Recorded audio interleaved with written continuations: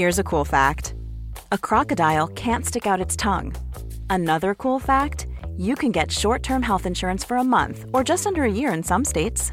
United Healthcare short-term insurance plans are designed for people who are between jobs, coming off their parents' plan, or turning a side hustle into a full-time gig. Underwritten by Golden Rule Insurance Company, they offer flexible, budget-friendly coverage with access to a nationwide network of doctors and hospitals. Get more cool facts about United Healthcare short-term plans at uh1.com. Many of us have those stubborn pounds that seem impossible to lose, no matter how good we eat or how hard we work out. My solution is PlushCare. PlushCare is a leading telehealth provider with doctors who are there for you day and night to partner with you in your weight loss journey. They can prescribe FDA-approved weight loss medications like Wegovy and Zepbound for those who qualify. Plus, they accept most insurance plans. To get started, visit plushcare.com/weightloss. That's plushcare.com/weightloss.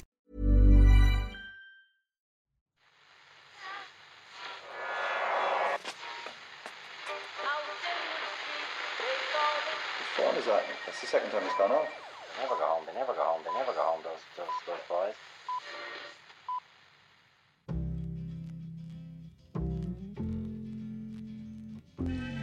And I said, I want to win the league, but I want to win it better. You can understand that, can't you? Yes. Good lad. So he's almost like having a second captain in the team. Second captain, first captain, whatever. Hello there and welcome to the Irish Times Second Captain's Podcast. Owen and Murph here in studio. The reason there's no Ken Early here is that Ken has landed in his favourite city in the world, Las Vegas, for the Mcgregor-Aldo fight. You may remember we sent our best man over to cover what was supposed to be McGregor-Aldo in July. It turned out to be McGregor versus Chad Mendes in the end, but the fight was, to be honest, pretty much incidental to the glowing report that Ken sent back about the essential character of the place that he visited, the Vegas that he found. I've had a listen back this morning, a few select quotes from Ken's last trip. There's something I've discovered over the last couple of days. It's a really terrible place, says Ken. There's something slightly alienating about walking around these gigantic casinos, watching all these people on mobility scooters with oxygen tubes in their nose feed their grandchildren's inheritance into slot machines. What else have we got here? To look around at this, to think that this represents an aggregate form, this is apparently what we as a species want. It's an unsettling frame of mind to spend a lot of time in. Do you want one more, Murph? Will I give you one more for the road? Yeah, sure, why not? Regardless of their different stylings, all the hotels are exactly the same. The sameness of it is really depressing after a while, and you're kind of like, Jesus Christ, how do I escape from this? So he's going to give it 3 out of 5. Well, 3 stars, 3 Kens out of 5. But the bravery of the man, the inherent decency of him, the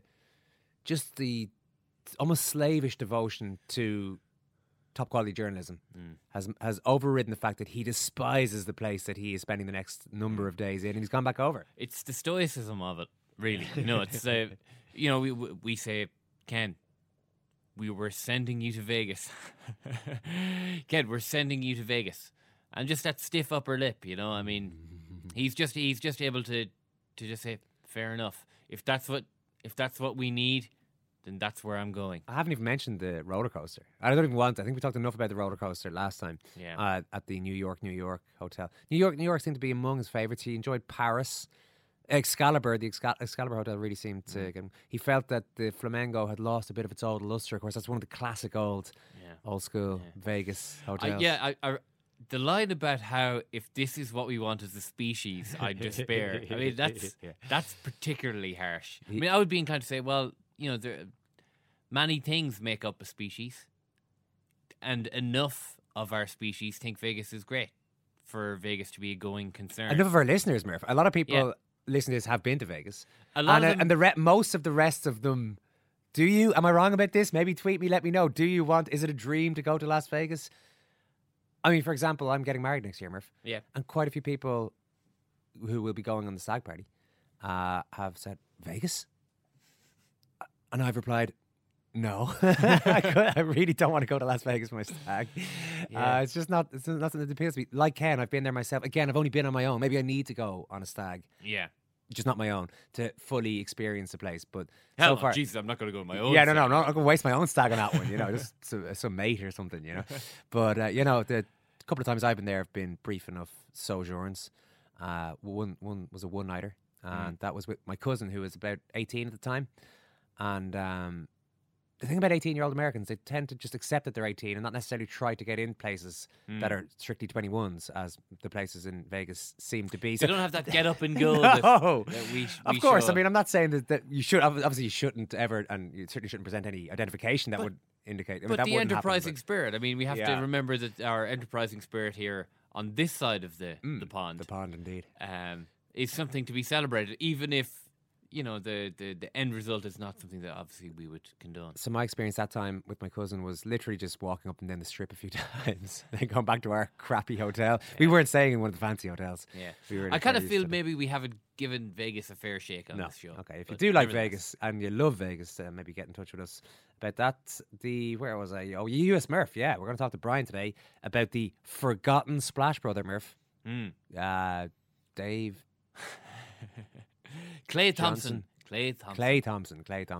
He took it over they're 23-0 now.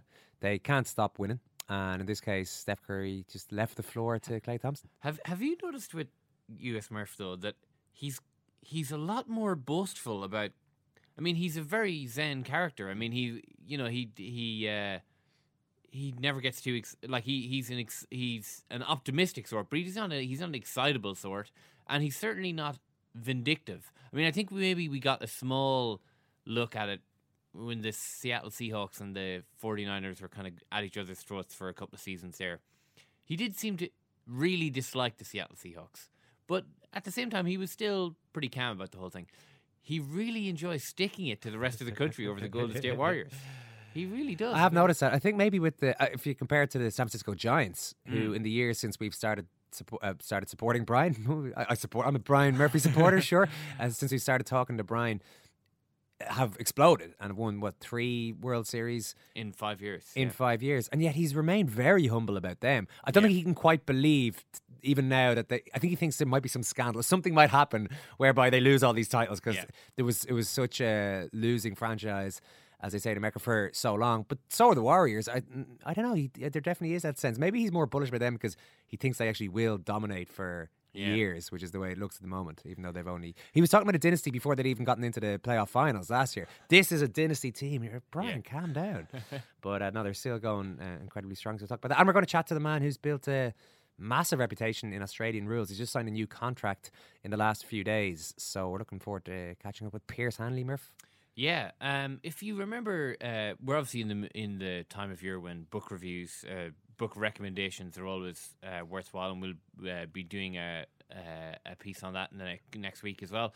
But the Keith Duggan book on Mayo football, a lot of it is about the ones that got away, the guys who emigrated to America, or the guys who...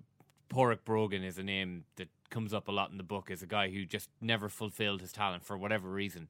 To that long tradition of could have been Mayo superstars, you can probably add Pearce Hanley, because for many people, no one would have seen him really playing Gaelic football. He left for Australia when he was just out of minor.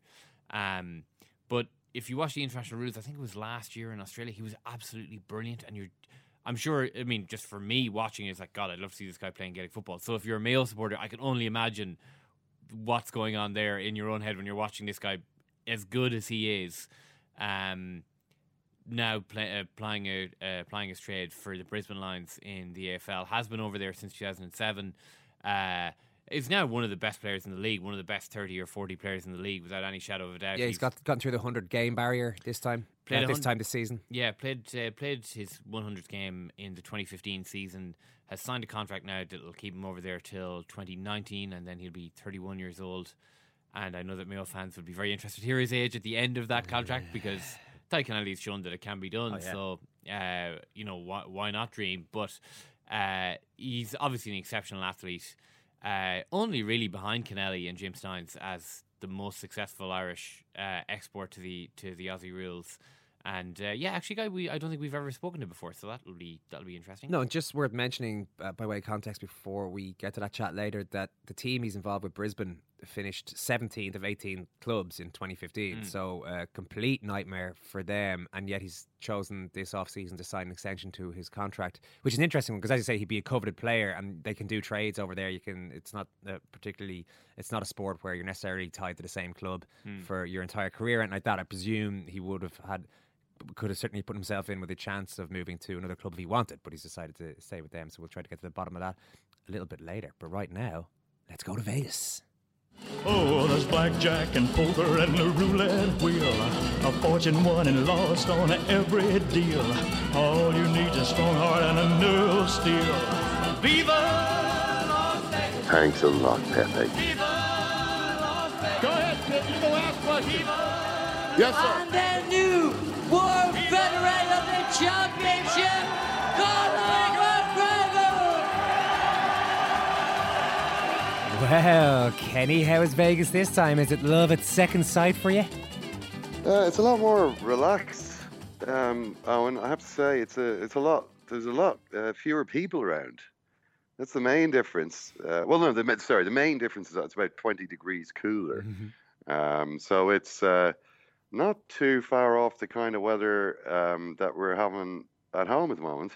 And apparently it's supposed to rain tonight and tomorrow. So actually quite similar to being home. There are very much fewer people here.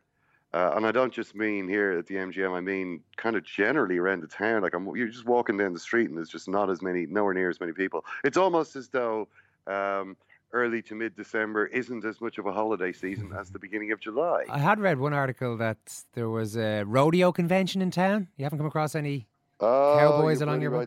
Bloody right there is, Owen. There is and the first I knew of the rodeo convention was when I checked into my room and saw that on my room key, where in July the key cards all had Aldo Mcgregor on them, pictures of the fighters and that. This time it's just a man in a Stetson hat lassoing a bull, and it's clear that I don't know exactly what it is. I mean, it's definitely sponsored by Wrangler. I can tell you that. It may even be called Wrangler 15, but it's kind of. I imagine what the National Ploughing Championships is a bit like in American terms, and what it boils down to is essentially thousands of men in Stetson hats and high brown leather cowboy boots and voluminous blue jeans, sort of stomping around with that distinctive cowboy gait. It's down at the university, I think. I'm not quite sure where the venue is. I'm going to try and see if I can go down to it. You've got to go down there. You've got to get down there between now and... I really want to go and see like a day of rodeo. I was watching a bit of it on TV and it looks like good fun, But there are apparently a few tickets knocking about. So I am hoping to go and see a bit of it. But that's undoubtedly the main event in town right now. This whole UFC, Conor McGregor, Jose Aldo thing is very much a sideshow on this occasion. So it doesn't sound like there's an Irish invasion this time. You did mention the time of the year there. Do you think maybe there's an element that people do Vegas once in their lifetime usually, and if once in their lifetime, and maybe a lot of the Irish fans, in fairness, they were booking what they thought was the McGregor-Aldo fight the first time around, and maybe they didn't want to dip into the pockets a second time? I'd say there is an element to that, but I think the biggest single element is that the last time there was tons and tons of J1 students. So loads of these people who are on J1s in like San Francisco and LA and Chicago and Vancouver and whatnot, they all kind of converged here. And obviously there's not really so many J1 students in December, if any. So you're kind of missing out all those people. They're not going to come. I mean, there was quite a lot of Irish people who kind of live over here who decided to come up for that last one as well. But, the whole thing just seems a lot more low-key to me this time around. I think the build-up was a lot more... I mean, the build-up was obviously different. The last time they had this big international press tour with lots of press conferences kind of focused specifically on this fight and lots of, Aldo McGregor face-offs and, McGregor grabbing the belt and all that kind of stuff. Whereas this time, what there's been is a lot of this... boring reality TV show, The Ultimate Fighter, which obviously Conor McGregor is a kind of a coach or host in. He's kind of like Cheryl Cole in this reality show, and it's just kind of sort of boring. You know what I mean? It's like this nonsense every week, and very little of Jose Aldo. In fairness, he doesn't really tend to say a whole lot at the best of times. So it kind of just feels a bit like, the build up to this has been going on for more than a year now. Has there ever been a fight that's had such a long lead in? And I think everyone is just maybe a little bit tired of it at this stage and just wants this part of it to be over and the actual fight to happen so that, we can move on with our lives. But surely Mcgregor at least threw a few bombs into the press conference last night. Well, this is the thing. It's kind of the press conference. They set aside 90 minutes for it, and it was all wrapped up inside 45 minutes. I mean, it just didn't really catch fire at all. It was Conor McGregor up there in what I would describe on as a sky blue, a slightly shiny sky blue polo shirt. Most of the other guys in suits. Which is the new fashion in the UFC. Everyone wears a suit now, apart from Conor McGregor, who's moved on to polo shirts. The press conference was so insipid that somebody eventually asked whether his choice of clothing was significant. Was he attempting to show how relaxed he was about this, given that he wasn't wearing the usual sort of three-piece suit? And he said, "Well, looking around, I still feel that I am the best dressed at the table here." But that kind of got a bit of a laugh, and that was probably the highlight of the press conference. So I'm telling you, Owen, that it wasn't really, it wasn't that exciting. I mean, even the stare down looked to me as though they do the usual thing where they face up to each other, and in this case, are they bored themselves of this build up? Do you think? I honestly think they are. I really think they are. And I noticed after the stare down, there was a little nod from McGregor to Aldo, which is not the kind of thing that usually used to happen. It's kind of a, see you tomorrow or whatever he was expressing with that little nod. It certainly wasn't the type of stuff that we've more often seen, which is, this calculated, very overt, disrespect. But I mean, what did they actually say? I mean, McGregor came out. He was in this very, the first thing he said, "I'm in a state of zen right now." Talking about how calm and composed he is, and that was kind of the tone he was trying to strike. There wasn't anything provocative, there wasn't anything aggressive or obnoxious. It was just very kind of businesslike and not to find a point on it, I suppose, kind of boring. He just is talking about as perfect as preparation is. I mean, what did he say? There was really only one point at which he even said anything remotely irritating about Aldo, which was how he felt that Aldo had allowed him to get into his head, and he's, Aldo he's stuck. He's like a lot of individuals in life, stuck in the same patterns. He does the same, he hits the same, he does the same routines. He's stuck in the mud. He's stuck in the same repetition closes the mind, and all this kind of stuff, whatever. Which is. Yeah, I mean, Aldo was like, yeah, actually, I don't think I'm like that, and you should bet on me to win. He doesn't really like. He was giving lines like, well, a fight's a fight. So, I mean, what can I say to you, Owen? There's not really a whole lot going on. No, it doesn't sound like it doesn't. It sounds like I'm just. What I'm concerned for here, Ken. What? Who? There's only one man. There's only one figure in the sport that I'm worried about tonight. Who's that? Well, your pal Dana White. I mean, surely he's got to be a bit concerned about this lack of oomph in the build-up. He's all about oomph, Ken. He's an oomph merchant. Oh, he is. Yeah, he was there. I mean, he answered a few questions himself. There wasn't really. I'm just scanning through my notes here to see if he said anything interesting at any point.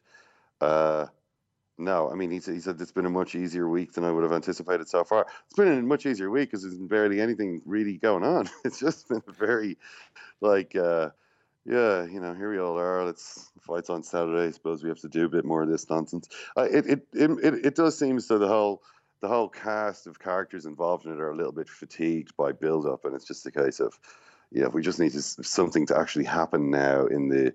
To give everyone, we've kind of been through all this. This has all been done already. Yeah. And so I don't know. I mean, I suppose from his point of view, he's got to be thinking about the pay-per-views. From his point of view, it would be better if there was more going on that people could kind of talk about. If that would grab the attention. I mean, in a weird way, the last one, obviously with the big press tour that they'd done, built up a certain amount of hype around it. But then the fact that Aldo sort of pulled out and was replaced at short notice created an additional, wave of sort of hype, or at least talk about the fight, even if the talk was of the nature of, oh, what a joke, this big fight is off.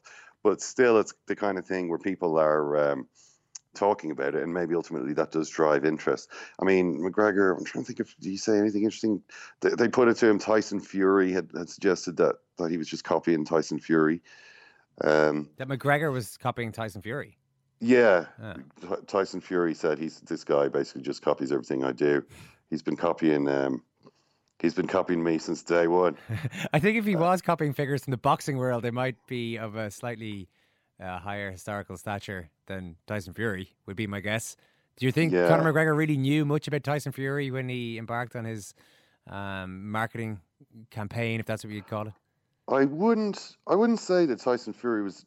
No, he may well have been aware of him, all right, but I don't know if he necessarily would have been looking to him as someone to emulate. I'm not sure anyone even is now with Tyson Fury, to be honest. His response to that was, I've been compared to lots of fighters, Chael Sonnen, Anderson Silva, Muhammad Ali. Now you're trying to compare me to Tyson Fury. I continue as my own man. I'm on my own journey. Tyson is an amusing character, but I am me. I am nobody else but me. So, he was just real. He's obviously just kind of projecting this serene image of, I've got all my preparation done. I feel great. Nothing worries me. I'm going to beat this guy in the first round, blah, blah, blah. But you kind of know he's always going to say that. He's not giving much away. He does look to be in reasonably good shape in terms of the weight. He doesn't look as though he's carrying too much weight beyond what he needs to be. So, yeah, that's another potential element of drama, which I suppose has been just sucked out of it. Your prediction, Ken? Well, I don't know. I mean, it's hard to say with this thing. McGregor is the odds-on favourite. Which he wasn't in the lead up to the last one before Aldo pulled out, but he is now. And if you listen to him, he's kind of been saying for the last year that he's going to win easily. And that this guy has no chance. I mean, that's just what he says. I don't know if he necessarily always tells the truth. I don't know if you always get like what he's really thinking or just what he wants you to think he's thinking. But according to him, this is going to be an easy fight. According to Jose Aldo, he's going to win. I actually have no idea. It's very difficult to judge because it's so long since Jose Aldo has fought that you don't really know what kind of level he's at. McGregor kind of says he's an old man. He wants out of the sport. He's kind of, he's not hungry anymore, blah, blah, blah. And maybe that's true. Or maybe, he's determined to prove a point. Maybe he's determined to, he has always been formidable. He's undefeated in this competition. He's been the champion for, 5 years? So, he's a pretty solid guy. I mean, McGregor did say at some point, I feel I've got something to prove, and a man who's got something to prove is a dangerous individual. Whereupon somebody said, well, hang on, you always say you don't have anything to prove. And he said, well, people are always trying to talk me down and say that I haven't done this, I haven't done that. Well, if I beat this guy who's the undefeated champion, he's rated the best pound-for-pound fighter in the sport.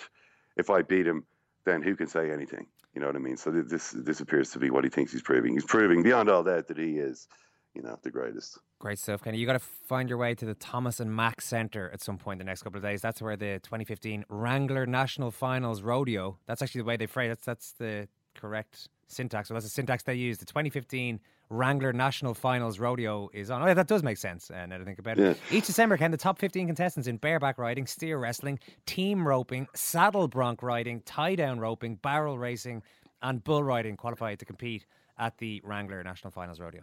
Yeah, now it does seem as though that's where all the action is at this week. It's something that reminds you of what a big countryside there is in America, and how many country people, how many good country folks there are out there. There's a big line dancing thing on. There's something called Cowboy Christmas, which I think I've got to go and see.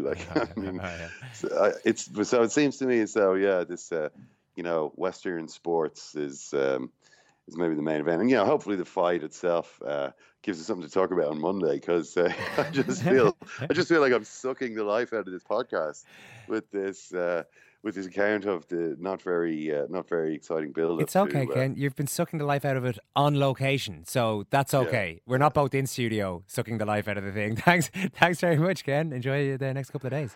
Good on. Talk to you soon. Looking forward to it. Well, I'm not going to lie, Kieran. It doesn't sound like he's very excited over there. Possibly he seems marginally less grimmed out by the place, almost acclimatized to it now. Doesn't like it seems as though he's being less shot. grimmed out, but more still bored. Yeah, more at least bored. At least he was fascinated while being grimmed out, whereas now he just sounds like he's. It's just a terrible family holiday that you have to go on every year. Yeah. I'm sorry, Ken. We'll get you right. Which is your favourite one of those genre of rodeo, Murph? I'll go through them again if I can get them up here. We had steer wrestling. Yeah. Bareback riding. Mm-hmm. I think I know. I don't want to preempt it, Murph, but I think team roping. You're a team player. GA background. I think you'd be more into that than say the saddle bronc riding or the tie down roping or the barrel racing. Well, you can piss off with the barrel racing right away. You can forget about that. What that's doing in a prestigious event like the 2015 Wrangler Rodeo, I've no idea. Well, listen, it's been a bugbear of mine for years, but I would say the team roping. That sounds like fun. Like a tug of war, only with a live. I actually, you know what, Owen? I think we're swimming pretty far from shore. We might be, yeah. So let's get from Vegas to San Francisco. It's time to hit up US Murph. Yes, we have to say it. Remember, this is just a football game, no matter who wins or loses. I am deeply sorry for my irresponsible and selfish behavior. You're being extremely truculent. Whatever truculent means, if that's good, I'm there. Strike three called, and the Giants have won the World Series in Detroit. He's out on his feet. Frank Cappuccino's going to let him keep going. Get it! Gone! Touchdown! Touchdown, 49! 5 seconds left in the game. Do you believe in miracles? Yes! Brian Murphy, how are you this week?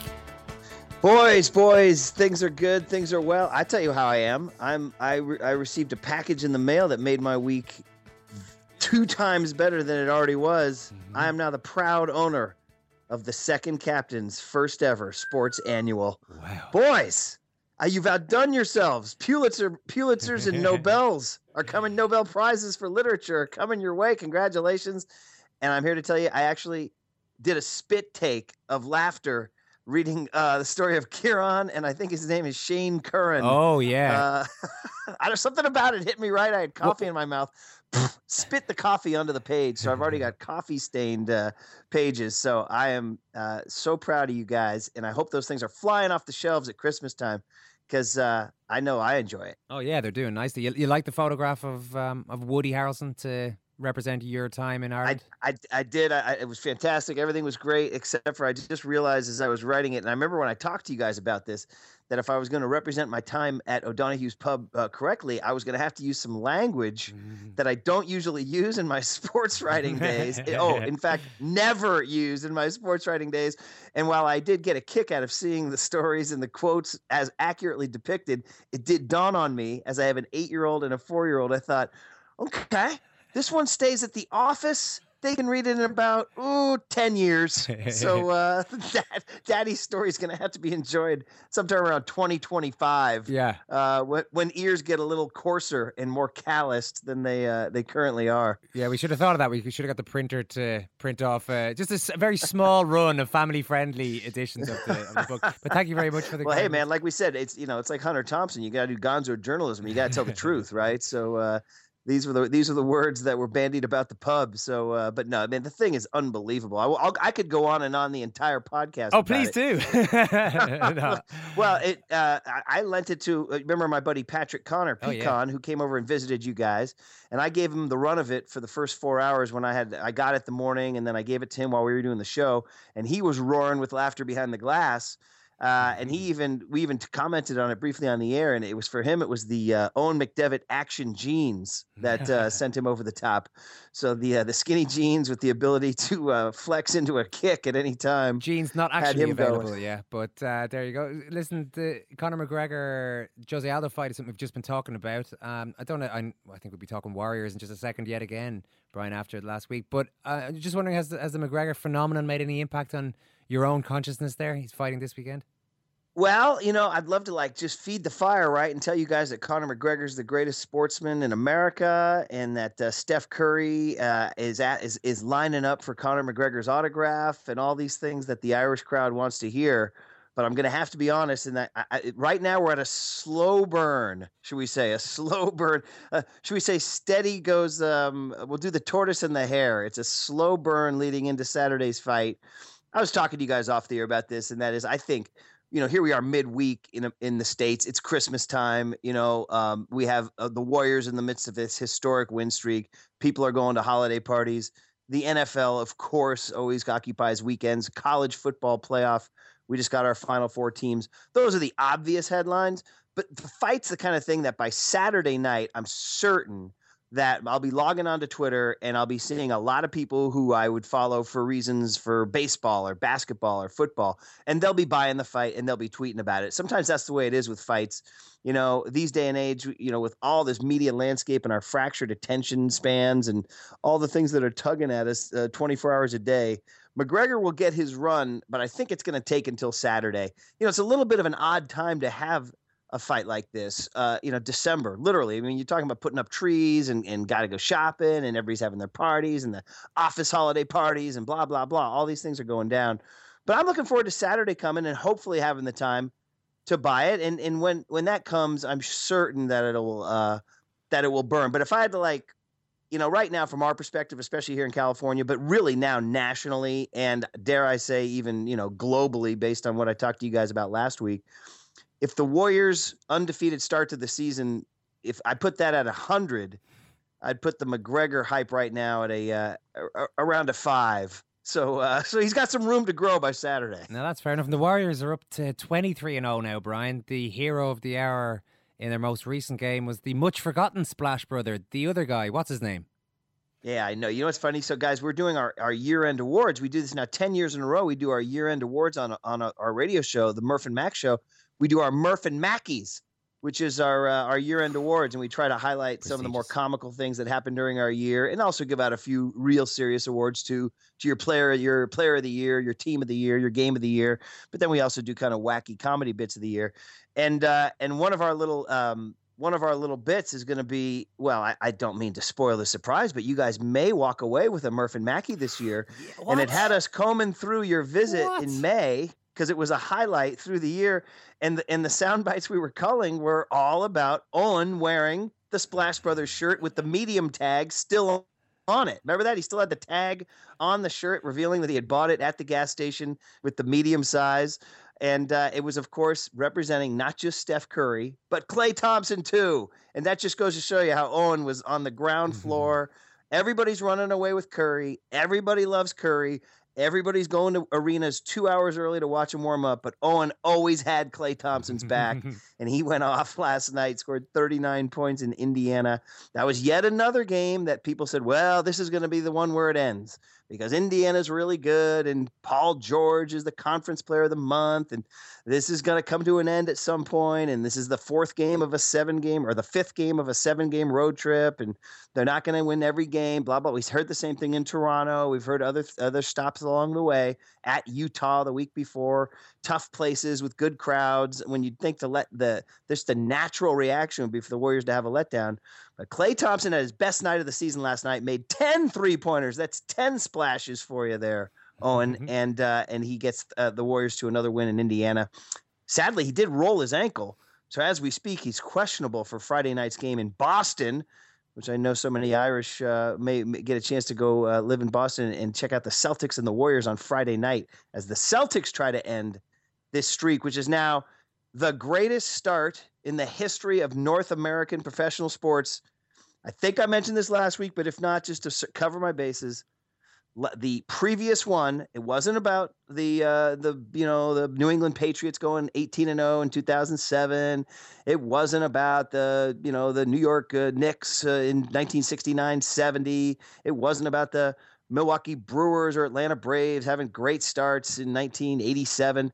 No, the 1884 St. Louis Maroons baseball team, a team nobody had ever heard of, but played 2 years in something called the United League that nobody even knows existed.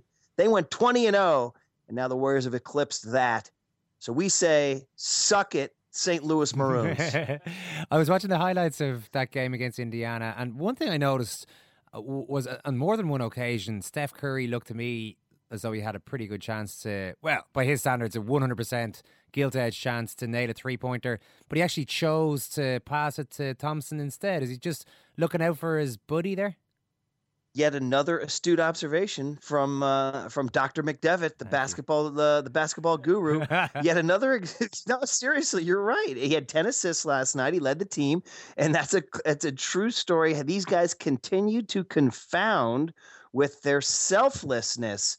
Every sport we've followed since we were little kids up until our grown days now, we're always looking for that team player. We're always looking for that, glue guy, as we've talked about. The guys the Warriors have an entire roster full of them. There's not one bad apple. We keep waiting, for something to come up. Oh, this guy's not happy with his contract, or this guy's not happy with his minutes, or this guy's not happy with his point total. It's just not happening. And when you have Stephen Curry, who is now, by the way, guys, and I mean, how many times through the years did we talk about LeBron James, right? You and I, we all talked about LeBron for years, about his role as the next Michael Jordan, et cetera, et cetera. Man, Steph Curry has raced past LeBron as the most compelling and complete and best player in the league, which is pretty amazing to think about. And he's doing it not just by being this spectacular shooter and scorer, but by being a spectacular teammate too. No ego, no attitude, no pouts, no tantrums. And when he sees Klay Thompson has his shot working for the first time really all year, he does everything to facilitate him. So just yet another example. We're running out of words on Curry. We're waiting for, it's funny now we're waiting for the backlash. Because now, we've all expressed our love and admiration. Now it's time for the country to turn on the Warriors and Curry. That's the only next move left. Yeah, give me a couple more words on Klay Thompson before we let you go then, Brian. I read a piece about him which was comparing him to Curry. I don't think anyone's trying to talk about him in that bracket, but just more their personalities, where Curry's this super confident guy. He carries himself like a superstar on the field, albeit one who's a team player. Thompson sounded in the piece I read to be more like the kind of guy who needs a bit of a confidence boost, or has needed a bit of a confidence boost over the years. Not exactly maybe your typical NBA shooter. It's kind of true, actually, and it's a good observation by the writer, and it's another reason why the Warriors fit, because if you had two guys who were total alpha males, you'd wonder, well, which guy's going to get, there would be an inherent tension, or there would be an inherent conflict somewhere along the way. It almost works to their benefit that Klay has that slightly subordinate personality. He's quieter. He doesn't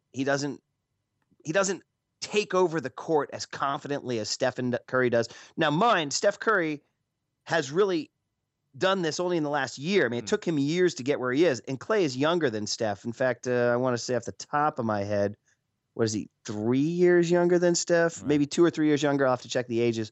So, maybe in 2 years he'll be different. Maybe it'll be that time, or maybe he's just one of those guys who is happy being the second banana. And, believe me, a famous and well-paid and superstar second banana. It's not like the guy's being left in the gutter or forgotten. He's definitely a huge star, and he gets mobbed everywhere he goes, just not nearly to the level of Curry. And it kind of fits with him. I think he's happy that Curry gets that kind of attention. That, we talked about this, I think, last week, that Curry's warm-ups have now turned into the circus. It's 90 minutes before the game now, the thousands of people. And the reason why I'm bringing it up since last week is that they went to Brooklyn over the weekend. And so, anything that happens in New York City or the boroughs of New York gets magnified that much by American media. And so him going to Brooklyn was sort of the true test of how the crowd would greet him. And typical New York crowd, they love stars. They went nuts for Curry. They were cheering for him more than they were cheering for the hometown Nets. And there was a viral video instantly of a kid getting Curry to sign his jersey, and he was screaming and shrieking. It was like Beatlemania all over again. And I think Klay doesn't want that.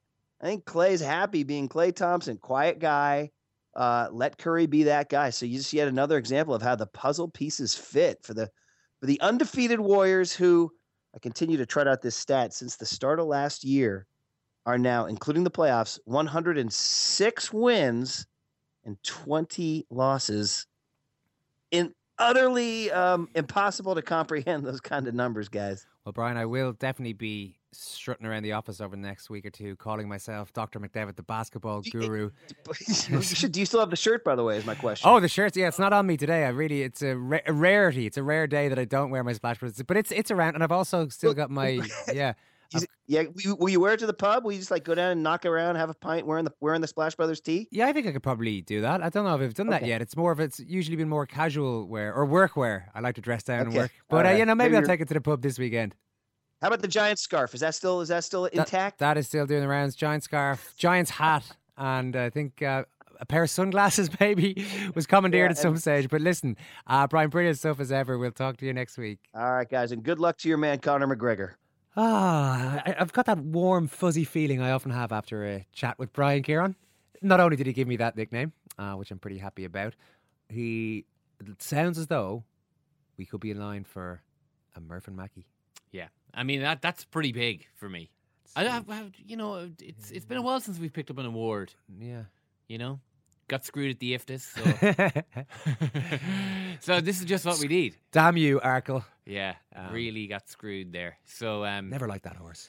So what's the story? Is he going to get us back on air?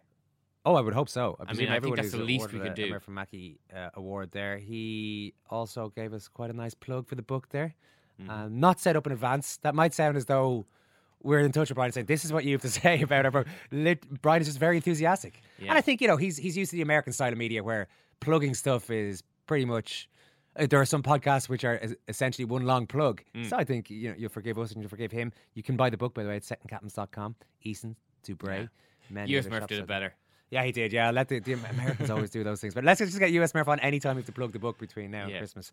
But do get your hands on that if you want. Essentially, you don't have to, but if you would like to buy our book, you can do it there. Now, Pearce Hanley has signed a new contract with the Brisbane Lions in a season or after a season in which he passed the 100-game mark for his club. He's just signed this contract. It's going to keep him there until 2019. And joins us now. Pearce, great to talk to you. You're already signed up until 2017, as far as I know. So it must be nice to get a bit of long-term stability. Yeah, it is. And it's actually, I was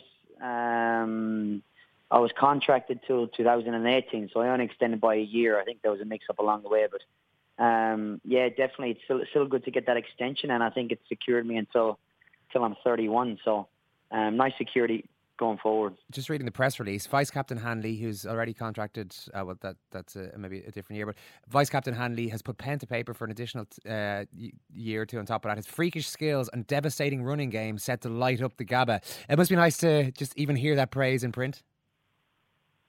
That's the first time I've heard it now. I don't usually read over stuff, and I don't like to read articles about myself, so it might give me a big head if it's saying stuff like that, but that's obviously nice to hear. The running game is mentioned by a lot of people, by a lot of experts there. I guess when you go over and you've been there a long time now, you do have to relearn a game, but I would assume the running game is maybe something that came from your Gaelic football?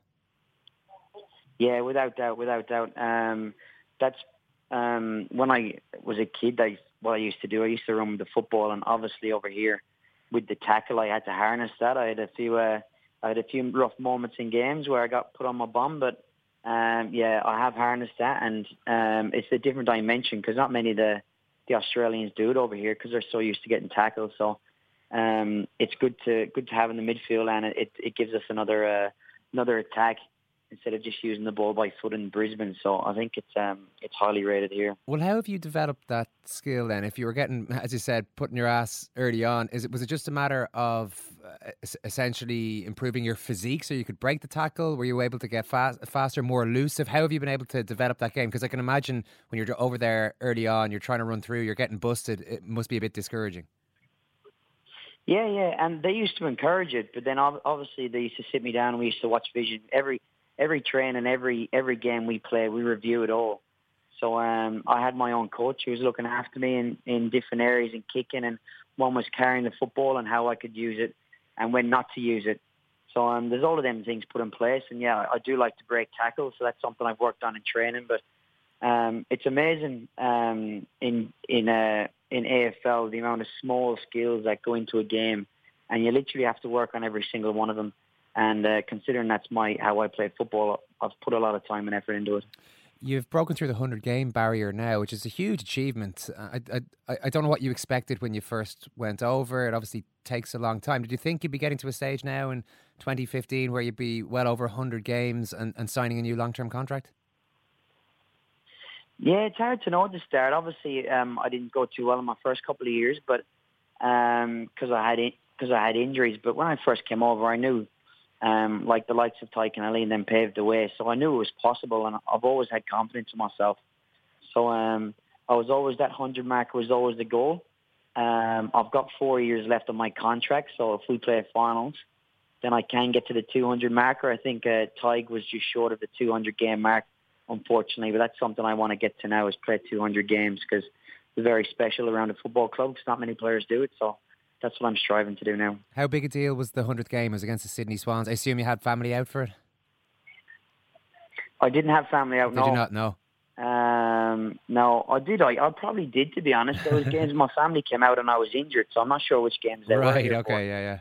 But they're over here for a fair block. But yeah, I think we were beaten pretty well by Sydney in the end. But it was still nice to get the triple figure mark up. Well, that's the issue at the moment. It hasn't been going well for the team in general. Did that give you any pause for thought about signing for a year extension? No, not really. There's free trade and there's all of this sort of stuff coming into AFL now, and you see players moving clubs more freely. But with the Irish background, I find it hard to move clubs. I'm fairly loyal to Brisbane, and even though we're not going well, I'd rather stay here and try and build something special, and hopefully at the end of my career have success than maybe go somewhere else, because they did give me my chance and they've looked after me and they've brought Keno out. So as far as I'm concerned, I'm just repaying the favour. So hopefully success follows that in the end. So by your Irish background, you mean the fact that they brought you over, they were the ones that gave you the chance? Yeah, but in the Irish background, you don't when you're home where you're born, that's the club you play for, and then whatever club, wherever, that's your county you play for. So Mayo aren't winning All Irelands, which you're not going to go play for the Dublin to go win an All Ireland. So that's kind of the mindset I'm in. Whereas I know this is a professional organisation, but I'd find it more special now to build Brisbane from the bottom up. We've got a great young team here, and I feel in a couple of years that we can challenge for premiership. So that's what I'm excited about. It sounds like there must be a good spirit there, despite the difficulties on the field. Then, because the way you're talking, you're very fond of the club. You seem very connected to it. Yeah, I love the club. And our issue is we've lost a lot of youngsters over the years that are turning into good players now, and they could have been great Brisbane Lions players, but at different clubs now. So that's it. That sets you back when you put time into a footballer like that. So we've kind of been in a rebuilding phase for far too long, which isn't acceptable. But unfortunately, it's what I have to and what the club has to deal with. And we put things in place this year, and the club's in a good spot. So hopefully, with our young list now, we can nurture that and hold on to all of our players. You mentioned in a few years. Yeah. Build again. I mean, you mentioned your brother there, who'll hopefully be there for that. Keane, how's he getting on so far? Keane's coming off groin surgery. He had a few months ago, and it's been a slow process. His groins are still getting sore, so he's still in rehab. The good thing with him is he's got time on his side, so he's aiming to get back for the first couple of rounds for the reserves. But it's been a slow process. I think myself and Keane will go back to Ireland next week, so I think that's his priority now, to get home and get a break. But unfortunately, he hasn't played a game yet, but hopefully that changes next year for him. What about yourself fitness-wise? You had hip surgery, which I think can often be quite tricky for a sports person. It's there's no good area to get injured, I suppose, but I have heard people say that hips can be difficult to come back from. But you had your surgery and you've come back. You seem to have come back pretty strong. Yeah, I came back very well from my hip surgery. I rehabbed them very well. My issue was that I wasn't strong enough in other areas like my hamstrings and my back and that. So I did end up hurting my hamstring once or twice in the run into the end of the year. But obviously now with a full pre-season and not coming off any surgery, I should be strong enough to play every game next year, which I'm excited about. All right, just lastly, Pearce, you've talked in the past, obviously, about your love for Mayo football, and everybody be hoping they could win an All-Ireland at some stage, but you won't be back for the next few years. Is it something can you even have it in the back of your mind now, or do you just have to look at that again in a couple of years' time? Yeah, it's a tough one. I always have it in the back of my mind, but Like I said, you hear me speak of my fondness for Brisbane and wanting to build something here. And being a vice captain, I'd feel very hard. I'd feel very hard to leave the club. So it's always in the back of my mind. Obviously, there's a lot going on with Mayo football, so the change in management just shows how strongly they feel or how close they are to an All-Ireland. And they've got a great coach in there now, so hopefully they can go on and win one and be great. There's a lot of great footballers there, very dedicated as well, so they deserve one. Yeah, well, listen, Pearce, it's great to chat to you, and hopefully you enjoy your break when you get home to Ireland as well. Thanks very much for chatting. No worries. Good to talk to you. Yeah, nice to hear from a guy there who's doing unbelievably well for himself in a tough sport. I know he can talk now philosophically enough about the early years and about getting busted in tackles and trying to refine his style. He's also mentioned in the past that probably off the field, the first couple of years, he was drinking too much, the usual, just maybe adapting from the college lifestyle to the professional sports person lifestyle. But he got over that fairly quickly, I think, and now he's doing unbelievably well. And he explained very well the reasons why he wants to stay at the Brisbane Lions, even though they're doing really badly. Yeah, and I certainly the idea that it was them that gave him the chance to be a professional athlete. Certainly, I would see that. Like the idea that you would take that idea of one club or one county from the GA and then transpose that onto the professional sport that you're playing, even though that culture doesn't actually exist to anything like the same extent in that sport. I mean, yeah, there are ways of looking at that. I mean, the GA ideal is obviously, great, but it also ties you. You're enslaved to the club or to the county that you were born in. You can't do anything about it.